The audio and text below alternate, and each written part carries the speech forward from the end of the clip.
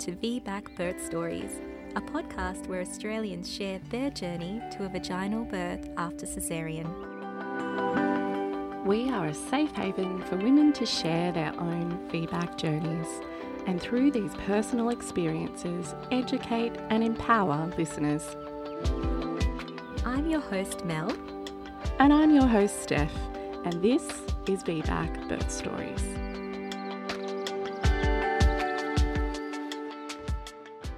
Hi everyone, it's Mel here. Welcome to the final VBAC Birth Story episode of the year. Steph and I can't wait to bring you more episodes in 2021, and we would like to take this opportunity to thank all of our amazing guests for sharing your stories and experience with us, and our wonderful listeners for your support and your lovely feedback. If you are enjoying the pod and listening on Apple Podcasts, we'd really appreciate if you can take a moment now to leave us a review or just hit us up with 5 stars. We'll take either, gladly.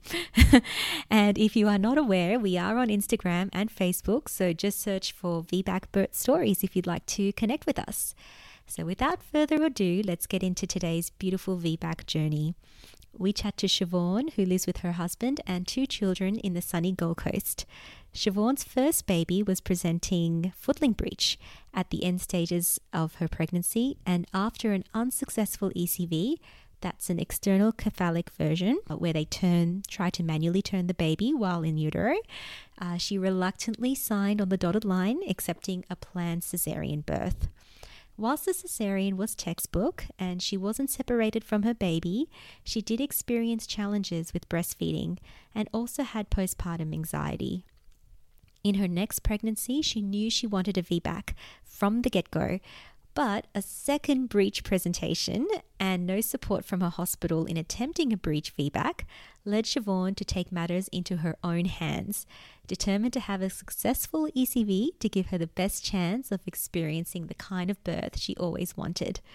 Siobhan raises important points on breech birth and how the maternity system can better facilitate breech presentations and potentially prevent many elective caesareans which are performed for this reason, oftentimes without the presence of fully informed decision making. So thank you, Siobhan, for sharing your story with us and for highlighting options for breech babies and breech feedback. We hope you all enjoy this episode, and we look forward to bringing you more VBAC birth stories in 2021. Thanks so much, Siobhan, for joining us today and sharing your VBAC journey. Would you like to start by telling us a little bit about yourself? A little bit about me. I've been a customer service officer for about 8 years, and I have 2 little ones now. I have Lachlan, who will be 4 in a few months, and Elsie, who's 18 months old. Would you like to tell us a little bit about your ideas around childbirth before you felt pregnant the first time? I think with my son, I always just expected that I would give birth vaginally. Since I was a little girl, I actually wanted to give birth without drugs, and the reason being is that I was born, like when my mother gave birth to me, she didn't have any drugs. Not that that was by choice, but because I was born in the car on the way to the hospital. Oh, wow. With my older brother, she had the epidural and all of that, but I was a little unexpected. So I always sort of thought when I was a young girl, I was like, oh, I was born like that, then I want to give birth that way. So yeah, that's what I sort of went into expecting. But apart from that, I thought that's just, how it would play out. I didn't really think anything about caesarean. I didn't think that would come into my story at all. And how was your pregnancy with Lachlan? Do you want to tell us about that? Yeah, so my pregnancy with Lachlan was textbook. It was amazing. Didn't get sick, felt, completely active and no pain, and, started doing all the courses, the water birth courses throughout the pregnancy, and, preparing for life after that. And throughout the pregnancy, I would occasionally go for scans at a facility where they would train people to be sonographers. So, I got to go have a couple of little extra scans. And I remember at I think it was about a 35-week appointment, the midwife said that he was head down, left side posterior, but I still remember the look on her face when she said that. She was really, really uncertain. I think mostly because, I went through the program where I would have a different midwife each time. It wasn't the same midwife. So that look on her face really still haunts me, because it was only about a week later that I went for a scan at this facility, and I walked in and I said to them, I'm like, yep, sorry, you should be head down, left side posterior, that's what they said. And, you have a quick check with the instructor before they have the students come in.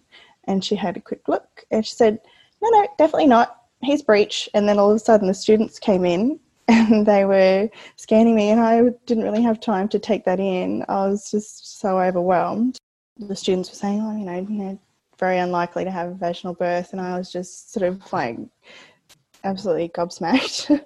Prior to going in for the scan, I had been trying to get in touch with a student midwife because I, wanted, the extra support, because I didn't have a lot of external support. And she had finally contacted me all around the same time, but she hadn't yet met me. And she was going to come meet me for my formal 36-week appointment at the hospital. And, up at this point, I found out that he was breech. And so my first meeting with my student midwife, I'd been crying and, trying to accept that, I didn't really know what was going to happen from there. Did your hospital give you any options about delivery for this baby? The hospital that I was going to is trying to be breech friendly, I suppose you would call it. But so when I went in, I spoke with the midwife and I said, he's breech. She said, oh, okay, we can look at an ECV. And they had the obstetrician come in and speak with me. And he actually suggested you could look at breech birth. But from the scan, they said that he was footling. And as soon as I said footling, he said, no, can't do that. So they discussed a little bit about spinning babies. So they said, I'll go on the Spinning Babies website, got information from there. I started doing my own research, and I went to see an acupuncturist, tried to find one that specialised or, said that they had experience with breech. So I did that, and then I did moxibustion, and he just wouldn't budge. And then so we'd come 37 weeks. We went in for an ECV. I had my hospital bag packed and took that all in, ready to go in case anything happened. There was 2 obstetricians, both, pushing, trying to turn him. And they could only get his head, because his head was right up, they could only get it to go so about 10 or 2 o'clock. They gave me the uterine relaxant. Yeah. And then basically once the ECV was over, or, they had attempted for about 20 minutes, they just said, oh, you could try again, but it's not likely to work. And, here's a form. And I didn't even really know what the form was for, and to sign for a caesarean. And they just told me to pick a date, and they gave me a selection. I was like, oh, it was so overwhelming. In hindsight, I would have really liked to have at least a day or two to think about it, rather than signing on the dotted line. And, being a young first-time mother with not a lot of support, I just sort of felt like, oh, I've signed now, then that's what I have to do. There's so much you find out afterwards. I think doing further research into breech and what options are available, even with him being footling, there was potential for him to lift that foot up, and then I could have considered breech birth, and I would have had someone said that that's a possibility. Because at one scan he was shown to be frank breech, but then another he was footling. How were you feeling towards the end of that pregnancy once you had that information and you were given the form to sign? Finally, those few weeks after, I think at that point I was like accepting. I was, I think, maybe trying to put a brave face on, and I was trying to make light of what was happening. And I think there's that little hope inside that maybe he might just turn on his own. And so I sort of thought, oh, okay, well, he's not going to turn. I'll just put my feet up and relax and enjoy these last few weeks, which was nice, I think, in a way. But then, going in, that was a bit different. I think all those emotions that I'd sort of been trying to put aside came up. So, were you worried going into surgery, even though it was elective and you had time to prepare yourself mentally? Were you still concerned and nervous on the day? Yeah, definitely. I think I had looked into all the statistics and that there's a higher rate of mortality for caesarean than there is for vaginal birth. And so all those sort of things sort of played on my mind, especially seeing as I was walking myself into the hospital for it. And I think it just didn't sit right with me. I remember walking up to the counter and I said to the lady, I'm booked in this morning. Oh, well, initially she sort of, no, what can I get for you? I sort of said, a baby?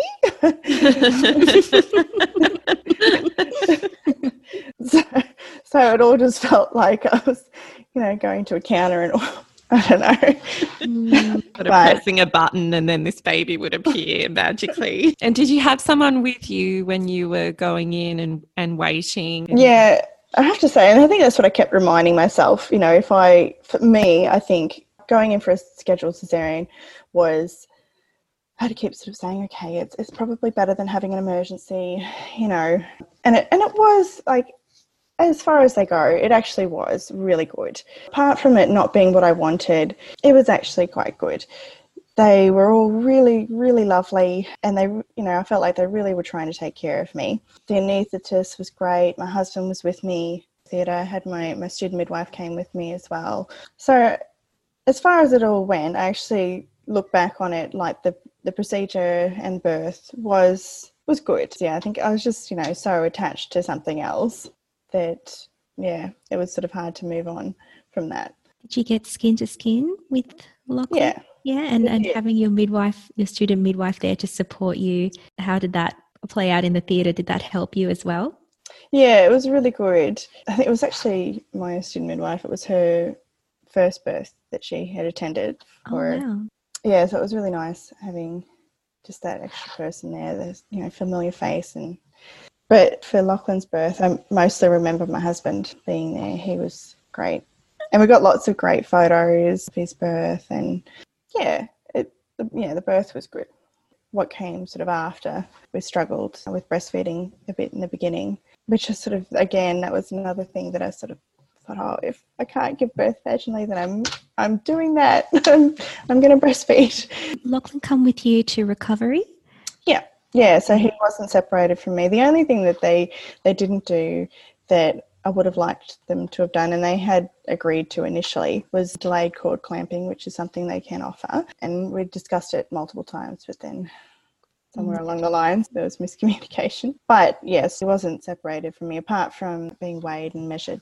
And did you try breastfeeding in recovery? We did, but I think maybe it was all, the medication. He was quite sleepy. He just wouldn't sort of latch.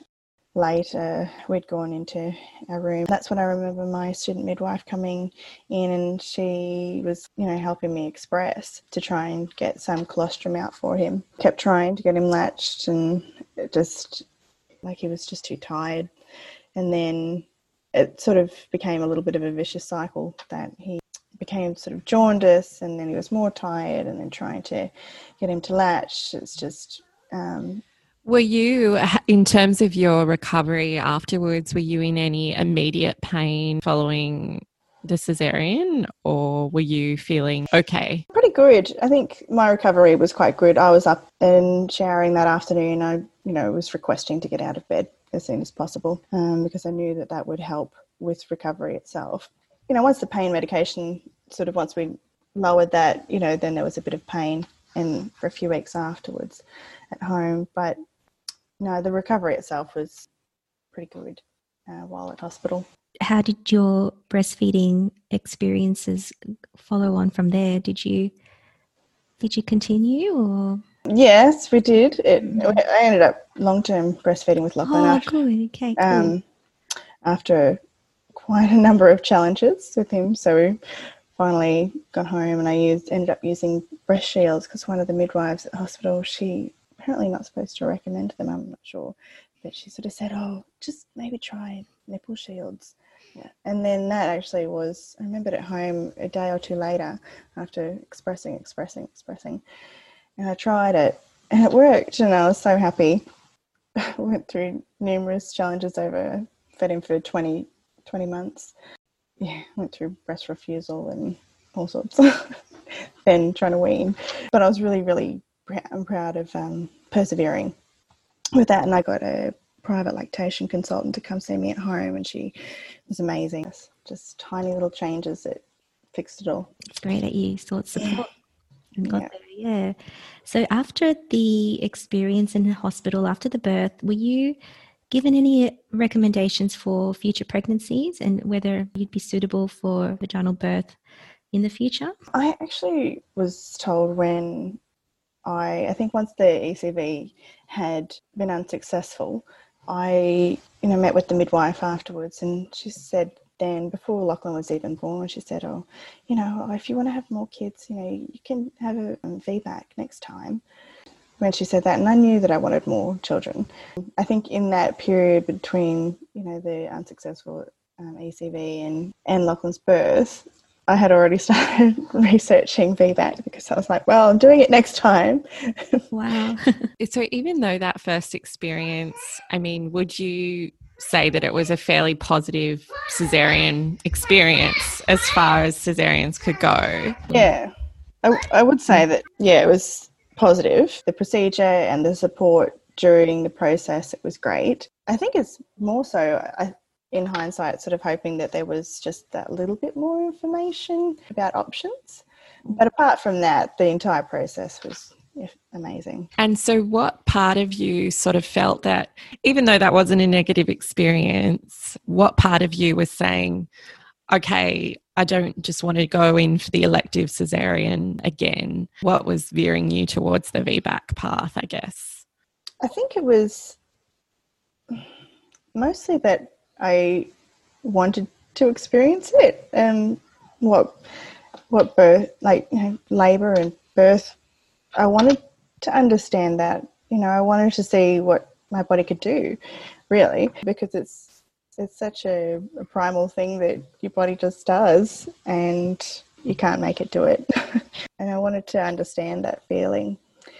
And between Lachlan's birth and falling pregnant with Elsie, I think I learned more about, how amazing you can feel during and after the birth, and how much it can help, with breastfeeding as well. I think because I had so many troubles with Lachlan, with breastfeeding, and also, I think there was a bit of postpartum anxiety that if I could alleviate that, then that would be great. Do you want to take us now to Elsie's pregnancy and how that went? Yeah, I fell pregnant while I was still breastfeeding Lachlan.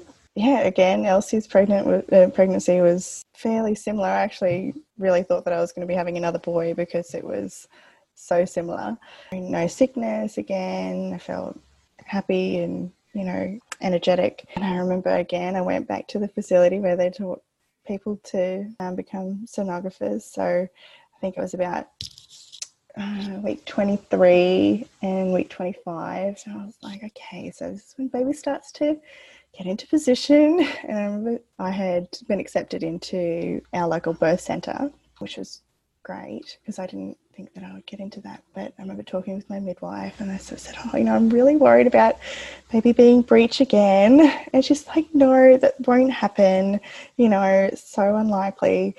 And I was like, okay, and we talked about it a few times, and I had gone to get the scans, and 23, 25 weeks, she was head down. And I was like, okay, all right, baby's in position. This is good. Did you have a plan for if Elsie was breech again? Would you have still attempted a VBAC, or what had you thought of that at all in your mind? Or I'm not sure at that stage whether or not I had, but there was, throughout the pregnancy, there was definitely mention of breech VBAC. And I had, started investigating that. But so I think it was about 27 weeks, and I remember feeling the flutters low down in my around my cervix, and I was like, oh no, that doesn't feel right, not again. And my husband's like, no, you just, it's not possible. I'm sure she's fine. She's still, last week she was head down. And I couldn't shake the feeling. I was like, no, this definitely feels very, very familiar. And then I booked myself in for just a private scan, just, one where people normally go just to have a little look at baby before baby's born. Yeah, and she said, baby's breech. And I had Lachlan there with me. I was like, no, not again.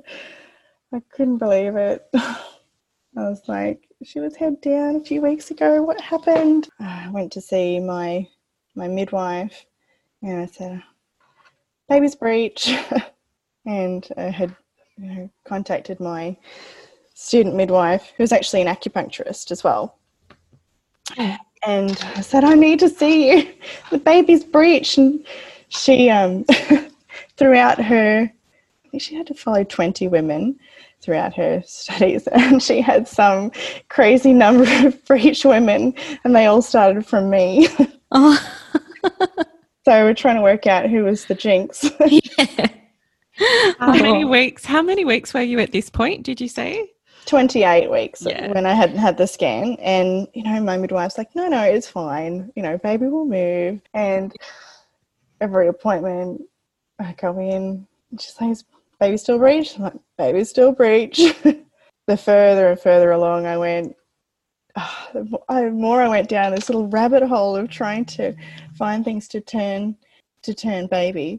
Before you found out baby was breech, did you start doing anything to try and prevent baby being breech? Like, was that on your mind before that? I had started seeing just an osteopath, just to make sure that the pelvis was aligned, to encourage, good positioning. And I had started doing a few of the minor things with spinning babies just to encourage good positioning.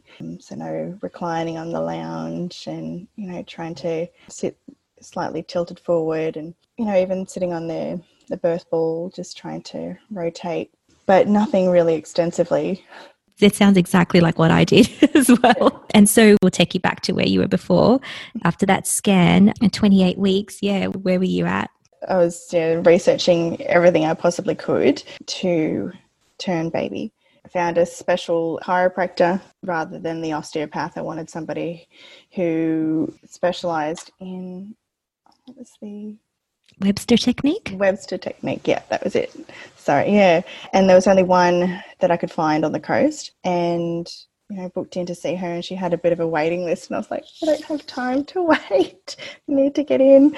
And I ordered the hypnosis track to try and, you can turn breech with hypnosis. I even got homeopathics, so the pulsatilla, which can sort of relax the uterus a little bit so that there's space for baby. Again, acupuncture. I was seeing my student midwife and ordered a big box of moxibustion sticks. I ended up breaking my ironing board from trying to lie on it upside down. Oh my God. So many times. The things that breech babies make you do. I know. I think at this stage I joined a breech support page, which I hadn't done with my son, which would have been great. I joined that, and then that's when a lot of information started to come to light. Extra things that I didn't know about. And I was also on a VBAC support page as well. And then I kept seeing this doctor pop up and, he turned my baby. Or if he didn't turn my baby, then he supported breech birth. He supports breech VBAC. And I was like, who is this doctor? And I didn't even think that I would be able to go outside of my hospital, let alone go anywhere else to go seek support. But the more information I gathered, I realised that was a possibility. And I think coming up to 36 weeks, I think it was a couple of days beforehand, and I said to my husband, and I'm like, I know this is crazy, but I want to try and see this doctor. I said, I'm like, I can't believe that I have another breech baby. How is this possible? How do you have two? I thought he'd be like, no, Siobhan, you can't go like that far while you're heavily pregnant and you've got a toddler just to try and turn her. And, but he said, well, do it then. And I was like, oh, okay, so it isn't that crazy. Maybe I can. And I thought, well, got to get in to see him. They got to have him accept me first. So the next day I called the hospital and I spoke with one of the midwives on the maternity ward, and I said to her, this is my second breech baby. I said, there's nothing wrong with my uterus. I don't have a bicornuate uterus. I don't have a septum. There's no reason why I would have a second breech baby. I want him to turn her, because he taught other obstetricians how to do ECVs, or he would teach other obstetricians how to support breech birth, or or teach midwives, breech guru kind of guy.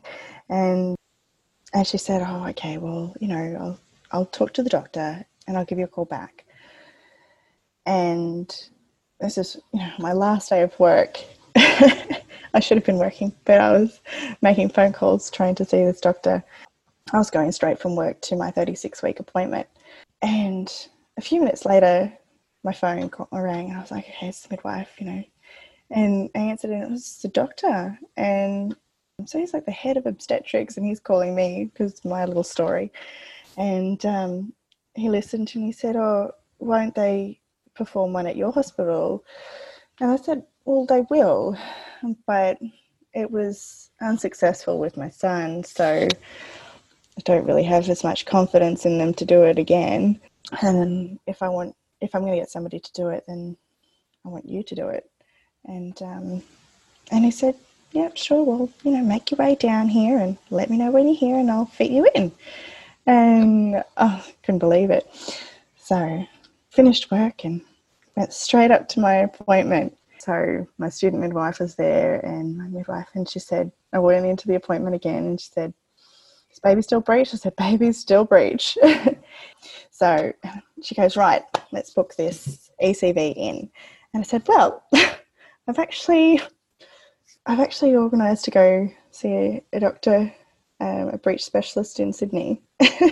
And she's like, okay, all right. I thought she was going to look at me like I was crazy, but they're just so supportive. So she's like, okay, well, I'll go talk to the obstetricians and I'll get you a letter, get everything ready, get you an ultrasound ready, because I needed to have a formal ultrasound for measurements, etc., to take down to him. And she got everything all lined up. And yeah, and then the next week, me 37 weeks with my toddler in tow, got on the plane and flew down to Sydney. As soon as I landed, I called the doctor and I said, I'm here. He said, oh, okay, well, come in tomorrow.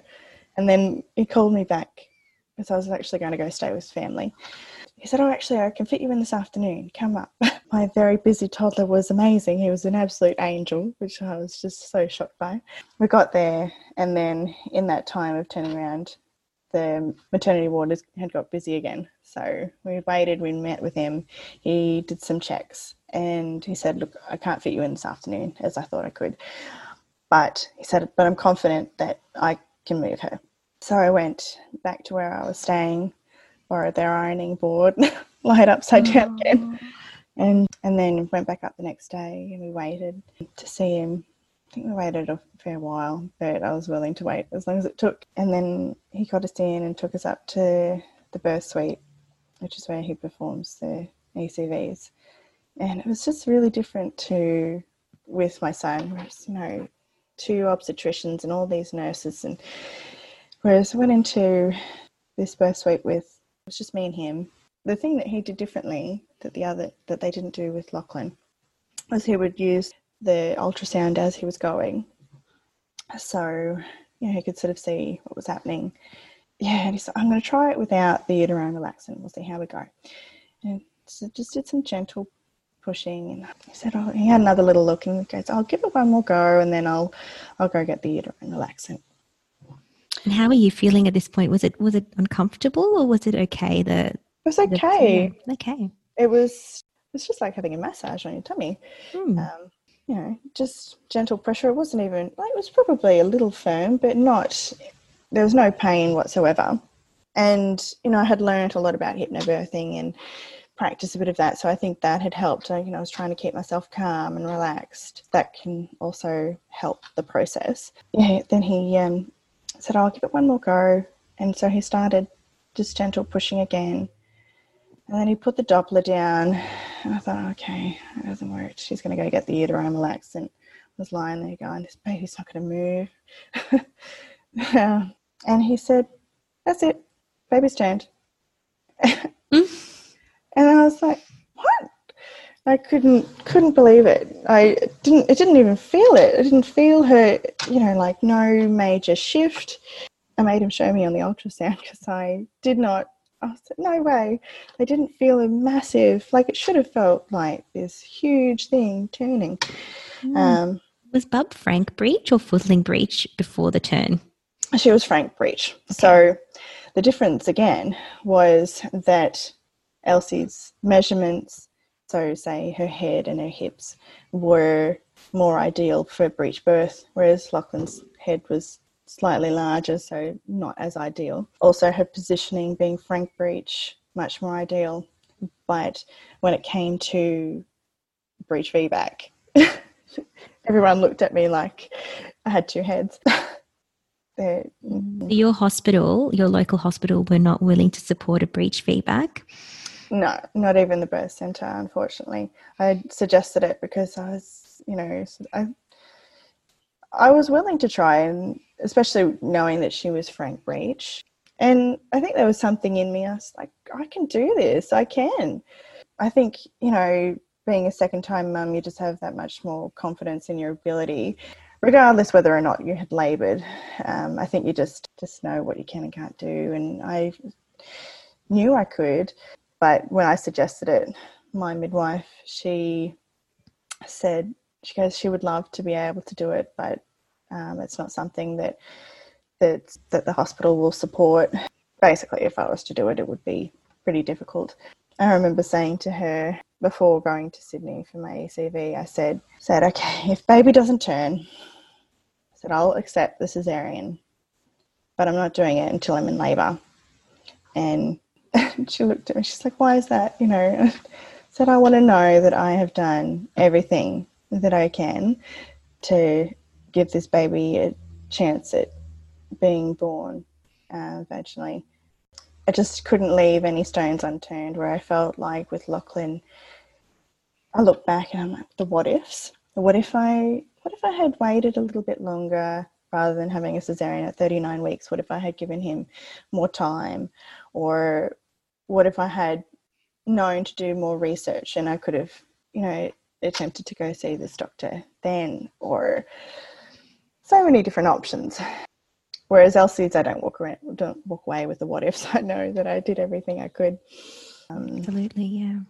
You've got a bub that's head down now at how many weeks is this? 37 weeks. Yeah. So your plan, I suppose, was to go into labour spontaneously. Yeah. How did those last few weeks go, and how did you come to meet Elsie?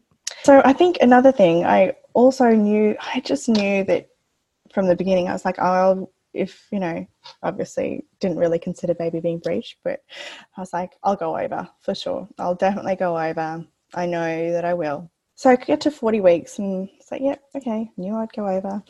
And so I was fine, getting close to 41 weeks. And my midwife was like, okay, so might need to start discussing options for induction. I don't want induction. I said, I know how much that can impact the VBAC. I said, I've got baby head down and I feel fine. But she sort of suggested that we book one in, and if I needed to, then we could just reschedule it and move it. But just book it in to keep the hospital happy, I suppose. And then she offered a stretch and sweep, which I initially was a little opposed to.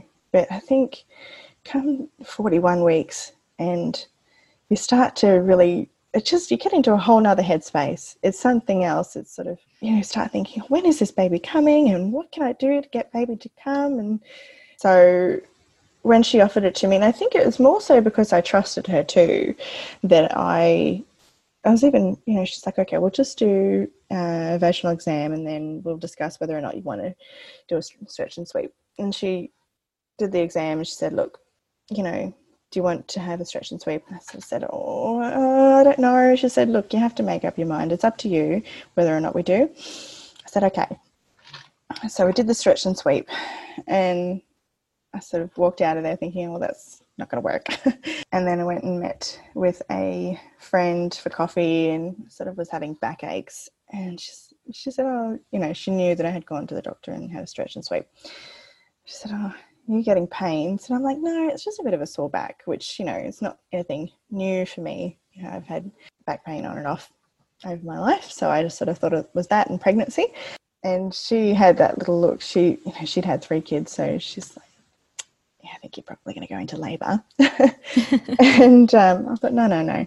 And then went home that night and just sort of relaxed, didn't really think anything of it, and I didn't expect to go into labour. The next morning we woke up, my husband was going to work really close by. He works on different contracts, so sometimes he can be really far away, but thankfully at that time he was nice and close.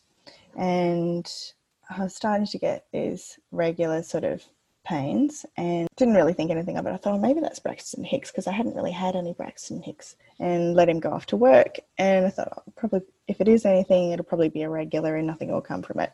And then, so that was about 6 o'clock in the morning, and then he'd gone to work, and then I started timing a few. I said, I'm like, okay, they're kind of regular. Probably better take Lockie to daycare. By the time I had got him organised, they were getting a bit stronger, you know, to the point where I'd have to sort of stop and breathe. So I went and dropped him off at daycare, and being overdue, and all the daycare ladies were like, oh, still pregnant. I'm like, you know, in the middle of a contraction, can't talk, and just nodding my head. And then trying to say goodbye to Lockie, and the one morning he wants to be a bit clingy, and I'm like, I love you, buddy, but mummy's got to go. Yeah, dropped him off at daycare and then drove home. Yeah, had about 2 hours at home on my own.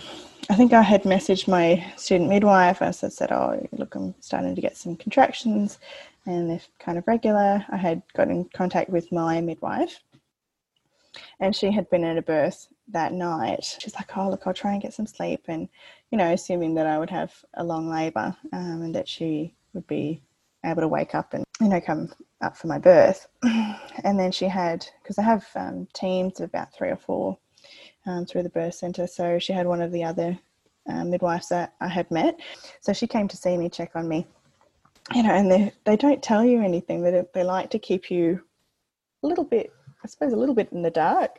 They don't want to give you all the numbers and the figures, so that you can just progress sort of a bit more naturally, rather than thinking, oh, I'm only at, you know, 1 centimetre and I'm having all these pains. Or yeah, so quite good with that. And so she came to check on me. She said, oh, look, I have to put some notes in your book, but, you know, we're not going to discuss those. Obviously, as soon as she left, I've gone and scoured through the book to find out where I was up to. So I was about 3 centimetres then, and I think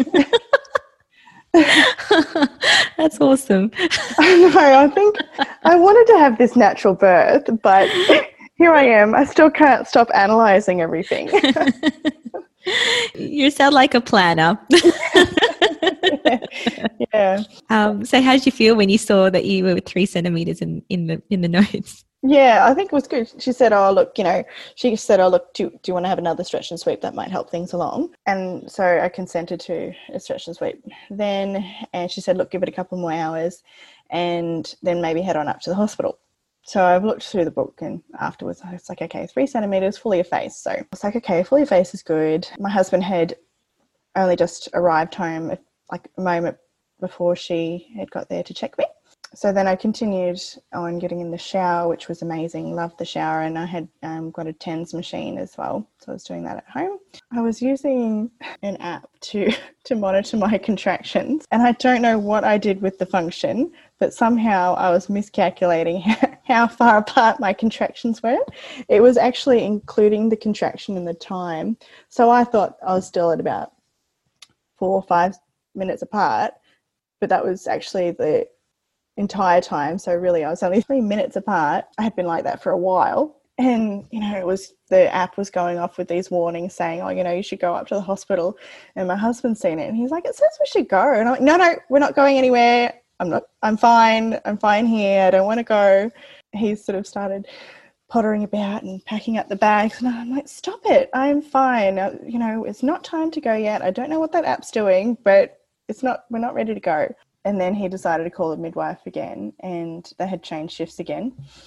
But because they had such a busy night on the labour ward, all of that team was off duty. So I had been handed over to another midwife from another team that I hadn't met. And she was on the phone to my husband. She said, oh, look, I'll come over and check her again. And then a few minutes later, she called and she said, I'm stuck in traffic. My husband's like, you know, I really think we should go up to the hospital. And she said to him, oh, you know, she could hear me in the background. She said, oh, okay. Maybe I'll just meet you at the hospital. So yeah, he's packed us all up, and even then I still would have happily stayed at home. So we got into the car, and then I messaged my student midwife, who throughout all of this we had become quite close. And you know, I knew because she was a single mum with kids, and she sent me a joking message earlier that day. She said, right, just hold out until 3:00 for me because I have childcare issues. I was like, okay, I'll see what I can do. I think I got into the car like a few minutes before 3. I got in the car and everything slowed down. All the contractions slowed down. I said, that message to her. I'm like, they've got further apart. I said, they're still just as intense, but yeah, like they were like about 7 minutes apart. And we're probably about 20 minutes away from the hospital. Got there and parked. And my husband, he's very particular about parking. So he's back and forth, and I'm in the middle of a contraction. And I'm like, stop moving the car.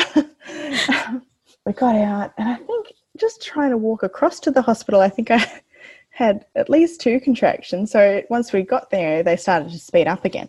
Got out of the car. And then I remember ducking into this little alleyway before getting into the hospital doors, and was having a contraction. And someone who works there seen me, and she said, I'll get you a wheelchair. And she's run off to go get a wheelchair, and she was taking a little while, so I started walking again. But then she caught up with us. And my husband, I don't know what he was doing with the chair and the bag, and he was trying to go so gingerly, and I was like, move the chair. And I got up to the birth suite, and they were checking me in, and they're again in the middle of a contraction. She's like, do you have the urge to push? And I was trying to say, no, I don't have the urge to push. The birth centre midwife hadn't arrived yet. We went into one of the birth suites, and they had one of the core unit midwives come to admit me, and you know, she sort of was just doing normal checks and whatever. She said, you know, it's a normal low risk pregnancy, and I said, yes, you know, low risk, set apart from a VBAC. And you know, she just looked at me as soon as I said VBAC, and sort of, it's like, okay, we'll have to do all these things, you know, get the monitor, rather than ask me whether I wanted to be monitored or whether I wanted to have a cannula. It was just automatic procedure, I suppose. I had already consented to the monitoring because I knew that my hospital had waterproof monitors, but I was still on the fence about the cannula. But I had decided that I would, but I was particular about where I wanted the cannula. I didn't want it in the back of my hand. I knew that if I did need to have another caesarean, that I didn't want it in the back of my hand, so that I could move my hand, trying to hold my baby and trying to push myself up out of the bed. And even while during labour, I didn't want it in the back of my hand if I was, you know, clenching or trying to hold on to anything. So I asked for them to put it in the side of my arm, and she's like, I don't know if I'll get it in. And I said, well, can you just try? And she did get it in, which was great. So I felt more confident having that. I think I had just sort of started stripping down, and I'm like, I need to get in the shower. They were still trying to do all their checks, and got in the shower, and then my midwife had arrived, but then she was just left me in the shower. She was talking with my husband, and my student midwife arrived. And my husband said later that he could just see how much I relaxed when my student midwife got there. I think because we had become really close. You know, she helped me with the acupuncture. She actually helped me with the acupuncture to fall pregnant with Elsie. I really trusted Mel, and so I felt a lot better knowing that she was there. And then they were trying to get the bath ready for me. It was funny, the the obstetrician at that one of the appointments, the antenatal appointments, so said, "Oh, no, you can't birth in the water. You can use them for pain relief, but you can't birth in the water, not being a VBAC." And I remember walking out, and my midwife said to me, she said, "Don't worry about that. You can birth in the water if you want to. They're not going to get you out." So at this point, I knew that Elsie was posterior. I think I had known prior to going into labour that she was posterior. So I had started doing some spinning babies to try and move her into a better position. But it was this funny thing. I didn't want to do too much for posterior because I didn't want to accidentally get her to flip again. So it's like, okay, I'll just do a little bit of the, all fours sort of stuff. I'm not going to do any upside down things to try and turn her into a better position. I'm like, I'd rather posterior than breech. And it was pretty intense, the posterior labour. I remember it just would radiate up my back and down my legs. Yeah, and then so I was in the shower was such a relief, though. That was amazing. And then I remember sort of saying, though, I think I really want the gas, though. I really, really need a little bit extra because this is pretty full on. And they'd got me in the bath, which was great. Really loved the bath. Once I had got in the bath and I'd had a little bit of gas, I felt really good. I remember sort of relaxing and chatting. And I remember asking what time it was and whether Lachlan had been picked up from daycare. And my student midwife, she's like, "Really? Does that really matter?" At this point. I know. And so when I had got to hospital, I was 5 centimetres, which they hadn't told me. So I didn't really know where I was at. I was in the bath and it had sort of kicked up a notch again. My waters must have broken while I was in the shower. Yeah, I had my bloody show while I was getting ready to get into the shower.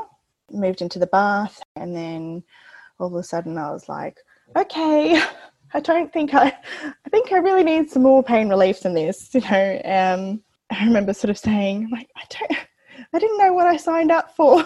I didn't labour with my son, so I didn't know what. I remember sort of saying, I need the epidural. I'm like, I really need the epidural. My student midwife knew that I didn't want that. I could hear her saying to my husband, she's like, "Baby will be here really soon." But because I was on all fours because of posterior in the bath, my student midwife, she was holding the monitors on me. She was reaching in the bath the whole time I was in there to hold the monitors on for me because they kept talking about having the clip put on. Scalp clip? Yeah. And I was like, no, I don't want that. Because the obstetricians kept fussing because they weren't getting a good reading. And my midwife suggested that I try sterile water injections. And I said, "Is baby still posterior?" Because I think I was got into a haze at that point. Didn't really know what was going on. She said, "Yeah, baby's still posterior." So I knew that could be helpful for posterior labour. So I consented to that. They got that organised and just gritted my teeth and had the sterile water injections, which are like a wasp sting in the middle of a contraction. Did you find that it helped? It is designed to block the pain receptors in that area of your back. But for me, because at this point I was in fact fully dilated, which we didn't realise because it had been so quick. I'd only been there about an hour and I'd gone from 5 centimetres to fully dilated. While in the bath, it didn't do anything for me. I remember I said, "Okay, so how quickly does it work?" They're like, "Okay, by the following contraction, you won't have it'll help." And the next couple of contractions, I'm like, "No, this has done nothing. Get me out and get me an epidural." Which I knew that I didn't want. I knew, again, epidural, can impact the whole process. It's just the cascade of intervention. And I really, really didn't actually want it. But at that point... it sounds like maybe you were in transition, perhaps. Well, yeah. You had gone pretty much to 10 centimetres. So these are sort of a typical transitional behavior response. from Yeah. what I've just read and heard stories and stuff. I remember at one point thinking, not that I said it, but I'm thinking, okay, I think we could just take me down to theatre. This will be fine. We'll just stop here. So they got me out and they're like, okay, well, we're not getting a good read, so we'll have to get you out and sort of check where you're at. And if you want to get an epidural, you need to get out of the bath. And I was like, okay, I'll get out. And I think they had done a check and they knew that I was fully dilated. Again, they had not told me that I was fully dilated. So here's me like hanging out for this epidural that they keep sort of saying, oh yeah, we're getting that organised, and knowing full well that that was not coming. I'm like, okay, I'll just get into the shower while I wait. And got into the shower and I sort of went to sort of back myself up into the corner to get a really good pressure from the shower. And the midwife's like, we can't catch a baby if you're facing that way. And I was like, no, hang on, but where's my epidural? Isn't that coming? And my student midwife whispered to me, she goes, you're fully dilated. And I was like, oh, okay. Oh, well, I can shut up then. I can stop complaining because I know that's not coming. Did you feel relief when they told you that you were fully dilated? I did. I remember sort of thinking, oh, okay, cool, I'm there. Right, so baby will be here soon. I'm like, oh, hang on, I've got to push it. And so wasn't getting good reading. And I think at this point I had gone into the shower and my husband told me later, he's like, whoa, you're back. So baby had dropped into the pelvis really fast. He could see it. He's like, oh, your back just kind of, made this massive movement. And that's when the heart rate dropped, and they kept monitoring, and it wasn't coming back up after the contraction. So he had got it down to around about 70 beats per minute, which is pretty low for a baby. And it stayed down there for a few minutes. They're like, right, okay, let's get you back on the bed. And at this point, they had called the obstetrician, and they're like, baby's getting really tired. We really need to get baby out now. So I tried a couple of pushes, and then the obstetrician's like, baby really needs to come out now. So we would like to perform an episiotomy, but we need your consent, which was really good. And I felt really good about that. I felt like the way they were talking to me was like I was, respectful, and they were asking me rather than telling me. And so I consented to episiotomy. And then a few pushes, one or two pushes later, she was born. So I think I only had about 16 minutes of pushing between the shower and getting on the bed and then episiotomy, and she was there. So that was just, afterwards, it was amazing. I think I was actually really just gobsmacked. I think the whole process, all the way along, I was like, okay, so baby's breech, okay, well that's, I won't be able to give birth vaginally, so let go of that. And even throughout labour, I'm like, no, I'm sure I'll end up, down in theatre. And then, after she was born, I just still was like, oh, I couldn't believe that had happened. It was amazing. So I think there was a good few moments of just being a little bit gobsmacked. And then with the third stage of labour, I had initially asked to have a physiological third stage, but I said I'll wait about half an hour and see. If not, then we'll have managed. But because of the episiotomy, they sort of said, oh, look, we kind of want to get you stitched up fairly soon. So how do you feel about having the placenta come out now? And so I said, okay, yep, let's just get it out. And so they gave me the shot and placenta came away fairly quickly. And then they began assessing for stitching. And they said I had a second-degree tear, a second-degree episiotomy and a graze. And they were considering taking me down to theatre for that. And I was like, no. Yeah. The obstetricians had discussed it, and they said that I could just be stitched in the birth suite, which was great. Yeah, and then Elsie, she latched perfectly, and she was on there, latched for like 2 hours, and we're laughing and joking. It was amazing afterwards. Just how did you feel? I wanted to ask you, how did you feel that moment that she was placed on your chest? My student midwife had caught her. They need to do so many accouchures, but she had caught Elsie and placed her up on my chest. Yeah. And like I said, for me, it was really surreal. I think I kind of, still walk away from it feeling like, what just happened? That's amazing. Like, it was fantastic feeling, but still just, it was kind of like almost like an out-of-body experience. I was just like, is this really just happened? Because, I felt like I was fighting for it for so long that for it to actually happen. Yeah. How did that feeling compare to your first birth experience? With Lachlan, as much as the caesarean, as I said, was, as caesareans go, it was great. But I was still, I was crying throughout the whole thing. It was just, something was just really upsetting me.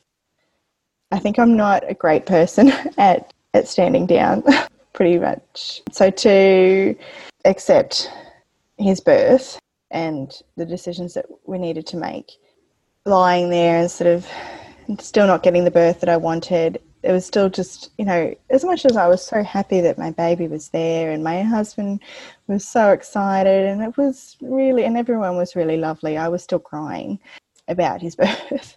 So, and then with Elsie's, I was just, I was just so happy. It was just so many beautiful emotions and feelings.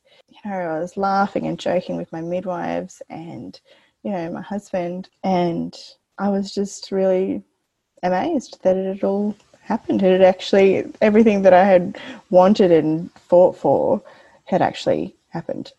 Yeah. Well done.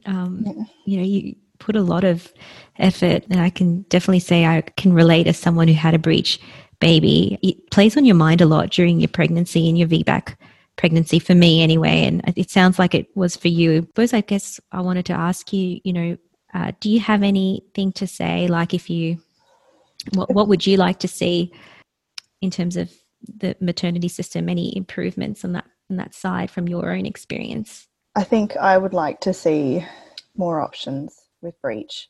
I was lucky enough that my midwife, after me telling her about the obstetrician does and going to see him and, her seeing my story, she hadn't heard of him at that point, but then she met him at a conference about 6 months after Elsie was born, and she asked him to come up to my hospital and do a presentation, which was great.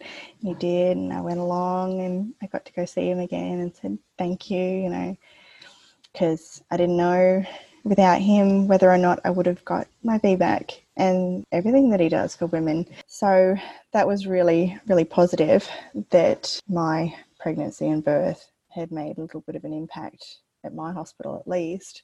What I found most interesting with the obstetrician coming to do the presentation was that one of the midwives had asked his perspective on breech VBAC, and he said, they're two separate sets of risks, so they're not a compounding risk. They don't make one more likely to have issues than the other. He said it's probably more of a situation where you would want to do monitoring, but apart from that, there's no reason why women shouldn't have breech VBACs, which I found really, really positive. So the thing is with breech, it's so beyond your control. Apart from trying all the crazy things that we do to turn them, if baby's going to stay breech, or if there's a reason why baby is breech, it's not really something that we can change. So to have that as an option, to have that additional support to consider breech birth or breech VBAC, for it to be a variation of normal rather than be something so different, because really the percentage of women that have breech babies is fairly high. I think it's something like 1 in 20 or something. So really that's like 5% of women, and if the amount of women in Australia that have babies every year, that's a lot of breech.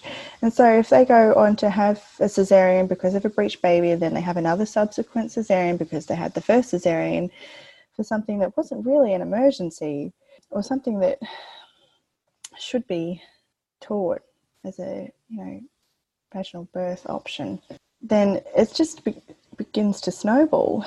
The rate of our caesareans in Australia is going up and up, and that's a preventable one. So I think I would like to see more breech training with practitioners and more support for women who want to have breech births, and then even more so for women that want to have breech VBACs.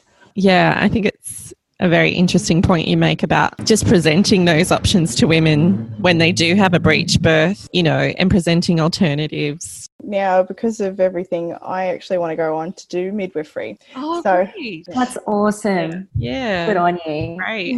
Yeah, so it's a bit of a process for me because the uni here has a really high grade to get in. So I'm doing my first year of nursing now, and then I'll transfer some of those subjects over to doing midwifery.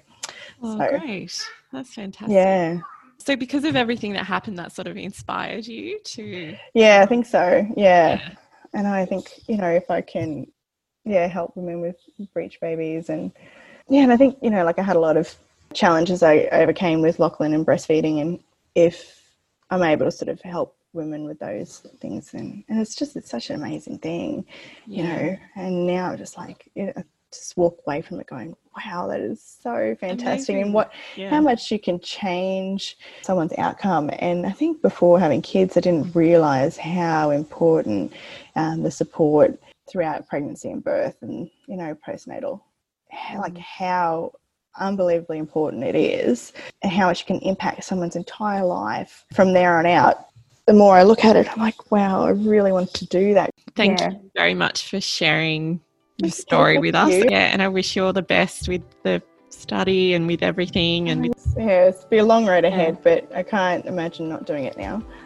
Thank you for listening to this VBAC story. If you like the show, please subscribe and feel free to leave a review.